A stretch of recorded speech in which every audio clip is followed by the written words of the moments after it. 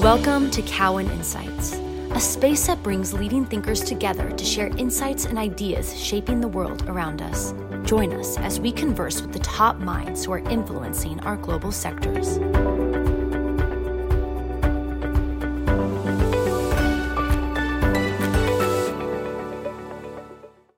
Harry's is redefining personal care. This is the Visionary podcast series about visionary ideas and people. My name is Oliver Chen. I'm Cowen's new platforms, retail, and luxury analyst. In this episode of our Retail and Luxury Visionary podcast series, we're excited to spend time with Jeff Rader. He's the co-founder and co-CEO of Harry's, which is a brand focused on high-quality men's shaving and grooming products, as well as a broader, innovative platform. I use Harry's every day. The company is redefining personal care for new generations with fair prices, innovation, and a clear social mission. So an introduction on Jeff Rader. As co-founder of both Harry's and Warby Parker, he builds companies and brands that people like more. Prior to Harry's, Jeff co-founded Warby Parker. And before founding these companies, Jeff worked at Charles Bank Capital Partners in Bain. He graduated from Johns Hopkins with a BA and Master's in International Studies and Affairs, and also has an MBA from Wharton. Jeff, it's great to be here with you. Oliver, thank you for having me. It's good to see you. We'd love to hear about your founding story. How has the brand evolved since the beginning?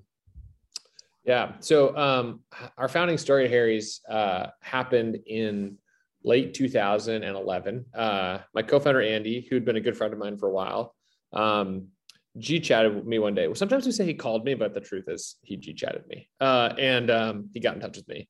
And he essentially said, like, Jeff, I had a pretty bad experience with drugstore. I waited for 10 minutes for someone to unlock the razor case. I overpaid for razor blades and shaving cream. Looking at my package, there's like a picture of a blade flying over the moon. Like, this just doesn't feel like a great purchase experience for me. You know, could you take what you learned building Warby Parker, and I'd done that sort of prior, and apply it to men's shaving and, you know, personal care more broadly. And I remember sitting back in my chair and thinking, like, wow, Andy's right. Like, it's not a great experience, you know, buying razors and blades, these big brands like Gillette take advantage of us as customers.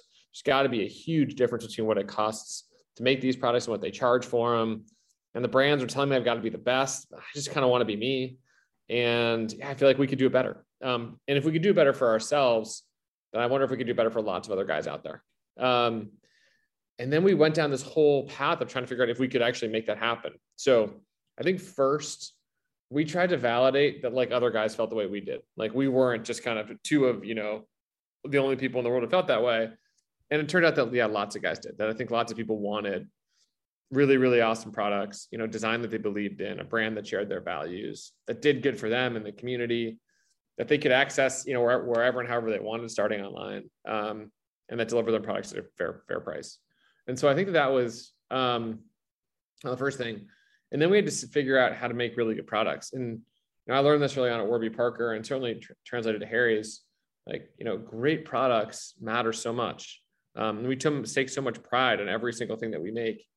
And with razors and blades in particular, you know, a razor blade is like a knife that you take to your face every day. Like, it's got to work well and be good. And you can't just make one good razor blade. You have to put 5 blades in a cartridge, and all those have to work together in a thoughtful way. And then you have to make sure that every one of those shaves, you know, performs in the way that it should, which means that you need sort of complete precision across millions and millions and millions and millions of very small metal pieces, these blades. And it turns out that razor blades are incredibly complicated to make because of all those factors.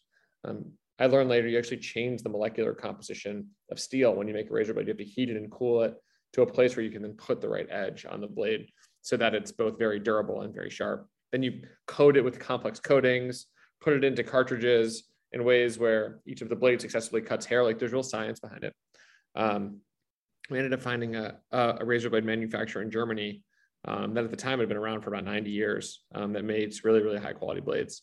And so we started to work with them. And you know, thank goodness we found them. Like, I remember the first time I shaved with their product, I was like, wow, this is good. Like, we might actually have a solution here. And then early on to our journey at Harry's, we ended up buying that factory and vertically integrating the business because at that point in time, we had conviction from our customers that the products we're making were good, that they liked them and they were coming back. And because we were reaching out to them on direct to consumer, we had clarity on how we could actually continue to innovate on those products and improve them for people. And we've done that over the last, 8 years since we bought the factory, which has been a very cool thing to get to do and see and actually watch come to life. So yeah, that was sort of the initial part of the business. So then we had an idea, a validated big need, a product that we thought met the need. And then it was about bringing a brand to life that guys really loved. And that's what we tried to do with the Harry's brand. A brand that made people feel like we were there for them, that was sort of warm and open and celebrated people for kind of not being the same as everybody else, for zigging when other people zagged. I don't think Andy and I tried to kind of be ourselves as we built the brand, not shaving experts, but just regular guys like you who wanted a better solution for ourselves. And we felt like if we could do that and connect with people directly online to start and really get to know them and learn from them and be there for them, and then, do good in the community while we're doing that, we built a model where we give 1% of our sales to organizations that support the purpose of the brand. We've gotten, spent a lot of time in the last number of years around men's mental health, which has been super, super important to both us as founders and our community. And we felt like we could build something that we would be really proud to be a part of, and a product and brand we'd be really proud to use. And it's been a fun journey from there. Jeff, there's so many cool parts of your business: authenticity, vertical integration, customer centricity. What is your secret sauce and/or core competencies, as you've tackled many challenging problems and customers love it? It's a great question. Our mission as a company is to create things people like more. And it sounds very simple, but you kind of compare it to other big corporate missions with lots and lots of words on a page. Like, we just thought that was a sort of a simple way to define what we need to do. And so that for me kind of starts with like understanding people, kind of putting yourself in their shoes and figuring out, hey, would this be better if we did this? Would like life be better tomorrow than it is today? One of the fun moments I had in the Harry's journey is I went to the UK as we were about to launch there, and I talked about how we'd kind of changed the set of choices for guys in the US. Like, now there were new, better options for them that were good value and good design, and the big brands couldn't just kind of take advantage of people anymore. And people were like, it's going to be awesome when this comes to the UK. Like, life is going to get better for shavers. And like, for me, that's like a articulation of create things people like more. And so we think about that not just for Harry's, but for new brands we built like Flamingo and Cat Person, for new products we enter like, body wash or, face wash or hairstyling products. And each of those products for me, like, needs a very simple articulation around how it could be better in someone's lives. We also think about it vis-a-vis ourselves. Like, if we make our razor blades better and better and better and better, we charge the same price. We're creating things people like more every day. Or we build a new scent of body wash that people go crazy for. Like, we're creating things people like more every day. And so we think a lot about that as sort of the ethos of our business. And then I think, another thing that probably sets us apart, maybe two other things. One, I think this started with us early on, and we try to continue to push the team to do this, is to take big, bold, inspired risks. Like, people can't always tell you exactly what they want. Like, they want you to inspire them and make them smile. And so how can our brands do that in fun and interesting ways? Buying a factory for us that was almost 90 years old with 420 people when we were less than a year old with 30 people, that was a big risk. But I think we did it with our customer in mind. When we went to retail, putting images of a beautiful product on a package and not having that plastic blister pack have to show the product, it was good environmentally, but it also was kind of a risk in terms of, hey, like, we think this is going to make someone's lives better. It's going to enable them to be more inspired when they find our brand. And so we've kind of done things over time that have maybe broken the mold a little bit. And I think that's enabled us to have some success. And I think the last thing is, like, it's fun to just get to learn and try things on DTC. Like, we have all these ideas, but we learn really quickly from actual people about, kind of what works and what's not. Maybe the best illustration I have there is, we built this brand called Cat Person under the Harry's umbrella. We sort of had a bunch of traction in the Harry's brand and said, we can take some of these learnings from Harry's that I've just been talking about and apply them to new brands and new categories. And there's a guy on our team who's a cat owner, loves cats, was fostering 7 cats at the time, and couldn't find good food for his cats. Cats are obligate carnivores and they need meat. And a lot of the food that cats had was filled with grain and kind of made for dogs who are omnivores, and humans are omnivores. And like, you just need a different thing for cats, and said, we should do something that's cat first in the world. And so we said, we completely agree. And there's all this stigma about owning cats. Like, it's awesome to own a cat. Let's create an incredible brand called Cat Person and give people the product they need. Well, now our challenge, the Cat Person is, in the world, is we're trying to get cats to convert from eating the equivalent of McDonald's, which is what a lot of cats have been eating before. Would you feed your kid McDonald's every meal? Like, maybe not. And I know, like, McDonald's is great for every once in a while, but we're trying to get, cats to go from eating McDonald's every single meal to eating Sweetgreen every single meal. Like, that's a complicated transition process for them. And so how do we do that? Like, well, we have to learn about what foods, those cats that have been used to McDonald's start to like to eat Sweetgreen, and what's the right sort of starter packs, and what's the right instructions for cat parents, and how does that kind of work, so that we can, over time, get cats to eat healthier and healthier and healthier food, and do so in a way that the cats are actually going to, accept. And so that's actually, for me, an interesting articulation of like how we leverage DTC and all these direct relationships to learn. And then we can listen to people, understand what they're saying. And we have a ton of data on behaviors, on sort of things that people are asking for through CX. And I think that gives us a pretty unique perspective to then take these big brand ideas we have and try to bring them to life in a way that better and better creates things people like more. Jeff, you are one of the premier direct-to-consumer brands and one of the originals. So how has that really infused as you think about the optimal distribution strategies and the partners you take on, as well as innovation, test, read, and react, and use your customer interaction data to help redefine what innovation is? Yeah, that's a great question. I think we expanded to retail, really sort of mass retail in 2016. The reason that we did it is because our customers wanted us to be there. Like, it was the right thing for them to do, for us to do for them. And since then, we continued on that journey. And I think that's been great for us and for our customers. And I guess, like, when we started, I think one of the mistakes I made over time at Harry's was when we kind of started, we're like, well, we're at retail, but we're really DTC first. Like, we're only, the majority of our business is DTC.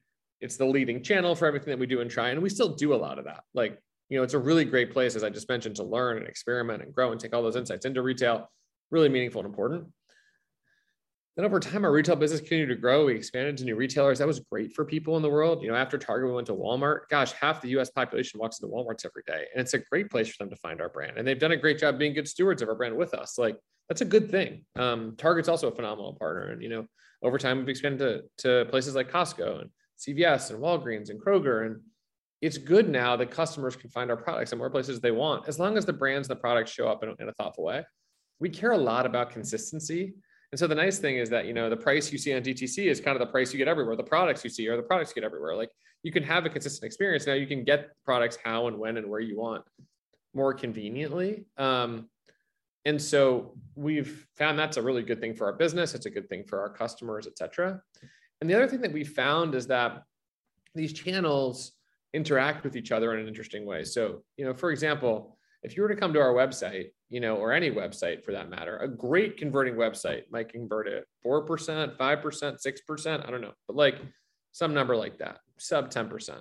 Very few websites in the world convert at more than 10%. Even if you get a site to convert at 10%, 90% of customers, who would convert on the best converting site in the world, don't buy right away. They come to the site, they look at your products, they read about your brand, they understand it. And then, they might see you on their Sunday family shopping trip and buy you there. That's still a great experience. Like, now they've gotten the context they need to make a good decision for themselves and a convenient purchase experience. Similarly, when, a retailer will put you on NCAP and let you sort of tell the story of your brand, like, that's a wonderful billboard for the brand that builds awareness. It doesn't build awareness, but it's also sort of has the implicit sort of buy-in from the retailer or support from the retailer that, hey, this is something you should care about. And so, we build awareness that way too. And so it's been a great way for us to continue to sort of just, again, try to put people first and create experiences they like more. And that's sort of driven a lot of our expansion into new channels over time. Jeff, what about the future of customer acquisition and acquisition trends? There's so much happening in the world of social and privacy, and it's very dynamic. What's on your mind? For sure. One of the things that we did early on at Harry's was we tried a lot of different channels to talk to people. We felt like that was super important. We weren't sure what was going to work the best. And clearly, social places like Facebook and Instagram in particular have been really interesting ways to talk to people. People are on those platforms a lot. They're highly engaged. And I think they like discovering products and brands there. And so we certainly tried to learn about those channels, understand them, but we also focus on a bunch of other places, like having radio hosts and podcast hosts who just actually liked our product go on and talk about it just in the way that they normally would. Having my co-founder, Andy, tell the story of Harry's and how we bought the factory to make awesome products for people and do that, out in the world. And so we've tried to diversify the way that we reach people because we've been curious about what people respond to best. I think as a result, we've got a broader set of relationships. And we're finding today that some things are working better than ever and some things are more challenged than ever, and would imagine that those trends will continue. There's also new and emerging platforms that are kind of, developing that where people are spending a lot of time engaging. And so we're thinking a lot about those as well. And so, yeah, I think that the landscape as dynamic, fluid as ever. I think information is more fragmented than ever. When we launched even Warby Parker before Harry's, we had a print article in GQ. It literally blew up the brand. And then we got the same thing at Harry's, blew up our brand. Love GQ to death. I mean, gosh, what an amazing magazine. But, probably now if you think about where people are getting information, they're not just getting it from GQ print articles. They're getting it from their friends on Instagram or TikTok. They're getting it from, a whole plethora of different sources they're reading. They're getting it from podcasts like this one. There's just so many more places that people can find information. As a result, people, I think, are just looking for more targeted areas for folks to get information, as opposed to just going to somebody who has, who appeals to all of the US. They can go to somebody who lives in the town that they live in, who has a bunch of the same behaviors that they have, who might be more of authority for them personally. And so I think it's about figuring out who your customer is and how you want to continue to find them. I think in the word you said that resonated with me, in the most authentic way possible. It doesn't feel like you're a brand, just kind of trying to push product to them, but you're having people tell stories about your products in the best way you can. I think that's going to continue to change faster than ever. And so we got to be on our toes to understand those trends and then try to, continue with that sort of ambition. Jeff, as a leader, what have been some of the hardest problems you faced? And also, what have you had the most fun doing too? Good, great question. Look, I think every business has adversity, and I think we've had our share, especially in the last couple of years. I mean, at the beginning of last year, we, had signed a deal to merge Harry's with another business called Edgewell. We had gone down that path. For me, it was an exciting opportunity because we were going to get to take over a bunch of brands that Edgewell owned in their North American business and run them and have this multi-brand vision that I've been kind of talking about. That'd have been cool. At the same time, we were building that ourselves. And so, if the deal hadn't happened, it wouldn't have been the end of the world for us. We were really excited about our own vision and standalone company, but we ended up moving forward with it and signing a deal with them. And then it ended up getting blocked by the government. And so we'd spent a lot of time working on something that didn't end up coming to fruition. That was challenging. And we had to go before the team and sort of, for the first time, I think in the history of Harry's, say, we're sorry. We made a big decision. It didn't work out the way we thought. And, here's what we learned from it. And we're sorry for having to have you, had to do a bunch of work that didn't come to fruition like that. That really stinks. And, I think we talked about all the things that we've done well, I think, together with the team, building the business over time and how we had an exciting vision for the future. But I think it was important to pause on that one and understand, what we learned and express that to our team.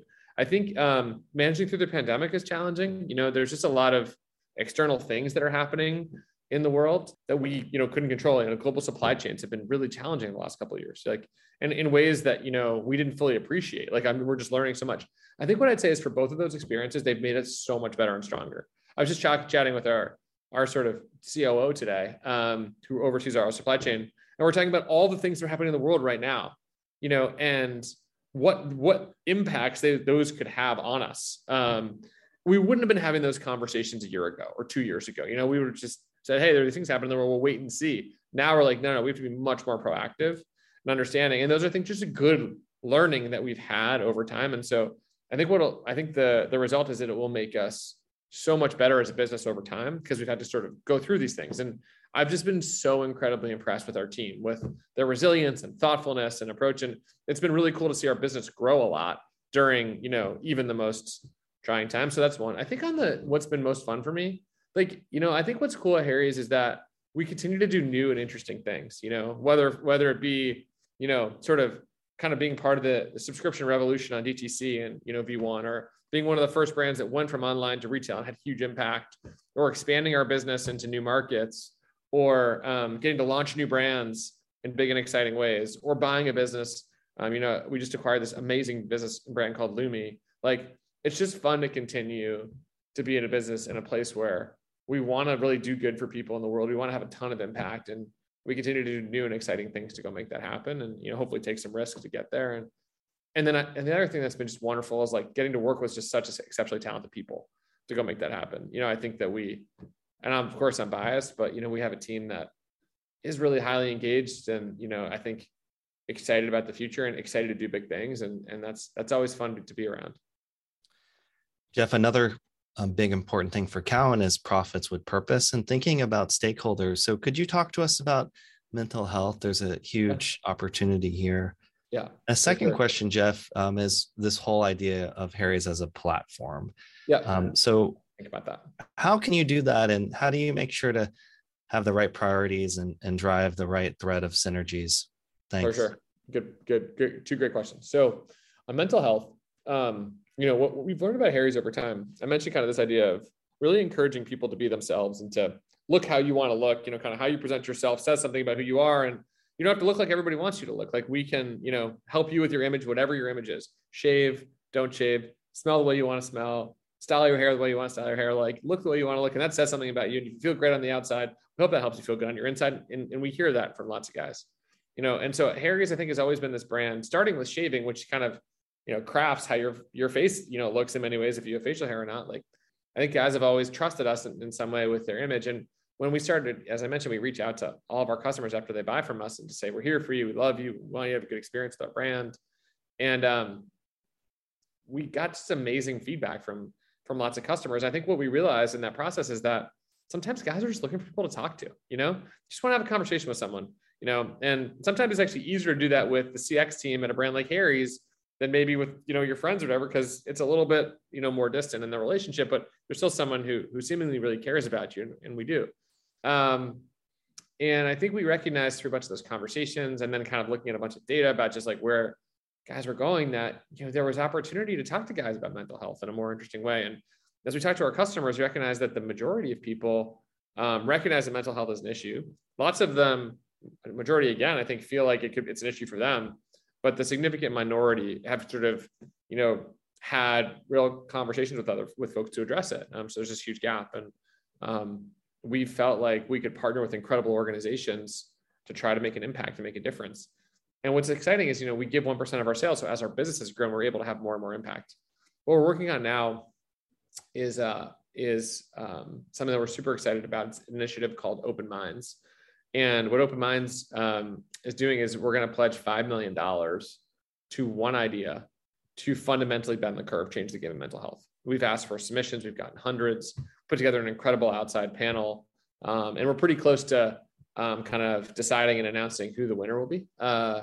And I'm just so excited about, working with an organization around a big idea to really try to change the game and bend the curve. And I think that's another example of how we as a company can be innovative and continue to try to have impact. And so we're very much focused on it. We've given, I think at this point, over $7 million. We've helped almost 1 million men with mental health issues. Our goal is to get to 1.5 million in the next couple of years. And we're going to continue to kind of chip away at this. And, we hope that in doing this, we can inspire other businesses to give to mental health, which would be wonderful, or to give to other organizations that, they're really passionate about, but to give back and to do good in the community. We think it's so important. Your second question was around building a platform and how do we stay focused as we do more, and what infrastructure can we leverage as we think about this? I think it's a great question. And one of the things that we spend a lot of time on internally as we've built more brands is how do we operate them as thoughtfully as possible? I think one of the things that was helpful on Harry's is that we had dedicated teams that were very focused just on Harry's. Every day, how do we, let people know about our products and make our razors and blades better and build a brand that people love, makes them smile, etc. And we learned a lot about how to build those teams and who the right people are on those teams and how they can focus. And some of those people who we've had at Harry's for a long time also are like really excited, not about the future of Harry's, which is, I am super excited about, to be clear, but about getting to go do something smaller, like about what Harry's was, 6 or 7 years ago. A few people sitting around a table coming up with ideas and bringing them to life very, very quickly. And so one of the things that, we've done is now we've incubated, brands like Flamingo and then Cat Person and Headquarters, which are all new brands that we've built. Flamingo is for women's hair removal and body care. Generally, Cat Person, I mentioned, about sort of better serving cats and their parents. Headquarters is a brand that helps you have healthier hair by having a healthier scalp and roots. So it's really sort of gives you great products for your scalp and roots that then leads to healthier hair. We just bought Lumi. They have an incredible team. And so it's exciting to see these brands come together and then to have them at different stages of development. The way that we enable them to run efficiently is by having dedicated teams that focus on them, that have really clear focus. And then what they benefit from an infrastructure perspective are in many ways like hard infrastructure. So analytics tools that enable you to get data in a much more robust way. An ERP system that is sophisticated, state-of-the-art, a distribution platform that enables you to get products to people quickly at lower cost than you would have, better media rates in the world because we've got relationships with lots of big advertisers, great retail relationships if and when you're ready to go to retail. And I think a lot of know-how in that process. I think the challenge that a lot of companies face today is really getting big and maintaining purpose. And if you kind of look at the world, the way we sort of see it is it's easier than ever to build a brand, to get one out, online. Like the barriers are much lower than when we started Harry's. Probably harder than ever to really scale one. It's expensive to build the infrastructure to get a brand from kind of point A through B to C to D. There's been a bunch written about the messy middle and how that's just complicated, and you have to kind of get through that. And then there's brands that are big, but maybe don't have a feeling that they're really doing good for consumers and taking risks and innovating the way that we've done at Harry's. And so I think our opportunity is to find brands and work with brands that start small, but they can get big quickly because they can leverage some of the infrastructure that I mentioned. That's what we're working on. Yeah, there's so much dynamicism and scaling and opportunities, to address new generations. Yeah. So Jeff, a final question. We both went to Wharton and were involved with the Wharton retail program. Yeah. When you look back at your MBA version of yourself, what advice would you have wanted to give that version of yourself? Yeah. Go back in time, and then any closing remarks you may have as well. Yeah. What I think I would have encouraged myself to continue to do is to care a lot. Like starting a company, you've got to be all in, like 100% of yourself, maybe 110, 20, whatever. The most of yourself has to be in. I care so much about Harry's and our team and the community that we have and our customers. And I never want to lose that. Like, I think it's what enables us hopefully to be successful over time. Because if everybody else cares that much, just a lot of people who care a lot are going to do the right thing over time for business. Not that we get it all right all the time, but, I think it really matters to care a lot. I think as a founder, and I felt this more in running a company than I ever have in any other job I've had. I've talked to lots of other founders about it. So much of your own emotional well-being in some ways is tied to the business. The business has a great day and I'm on cloud 9. The business has a hard day. I'm like, oh, and I think that what I've had to remind myself over time, and I think this has helped me with my own sort of mental health and well-being, is the good days aren't always as good as they seem and the bad days aren't always as bad. And, it's been really helpful for me over time just to learn that lesson, still celebrate them, on the good side, and work like heck to fix things when they don't go as planned. But to sort of keep more of a calm emotional center. And I think that's been a journey for me starting at Warby Parker. When we started Warby Parker, I felt the same way. And I learned a lot there, and I've learned a lot at Harry's over time on that. And it's clearly kind of been part of my own maturation process, which has been good for me. And I think great for our team as well. And so I I probably would have, sat myself down and just said, you're going to have a lot of great days ahead and you should celebrate them, love them. But like the emotional highs that are there, like, like enjoy those. And when things are tricky, like it's never going to be quite as bad as it feels in that moment. And there's always a way to continue to kind of build and grow and learn from it. And I certainly have felt that way in the last few years as well. Jeff, it's been amazing to learn so much more about all the authenticity you've built and also the pure innovation and really changing the world of personal care and integrating profits and purpose as well. Thanks for your time, Jeff. Thanks, Oliver. Really appreciate it. Thanks for joining us. Stay tuned for the next episode of Cowen Insights.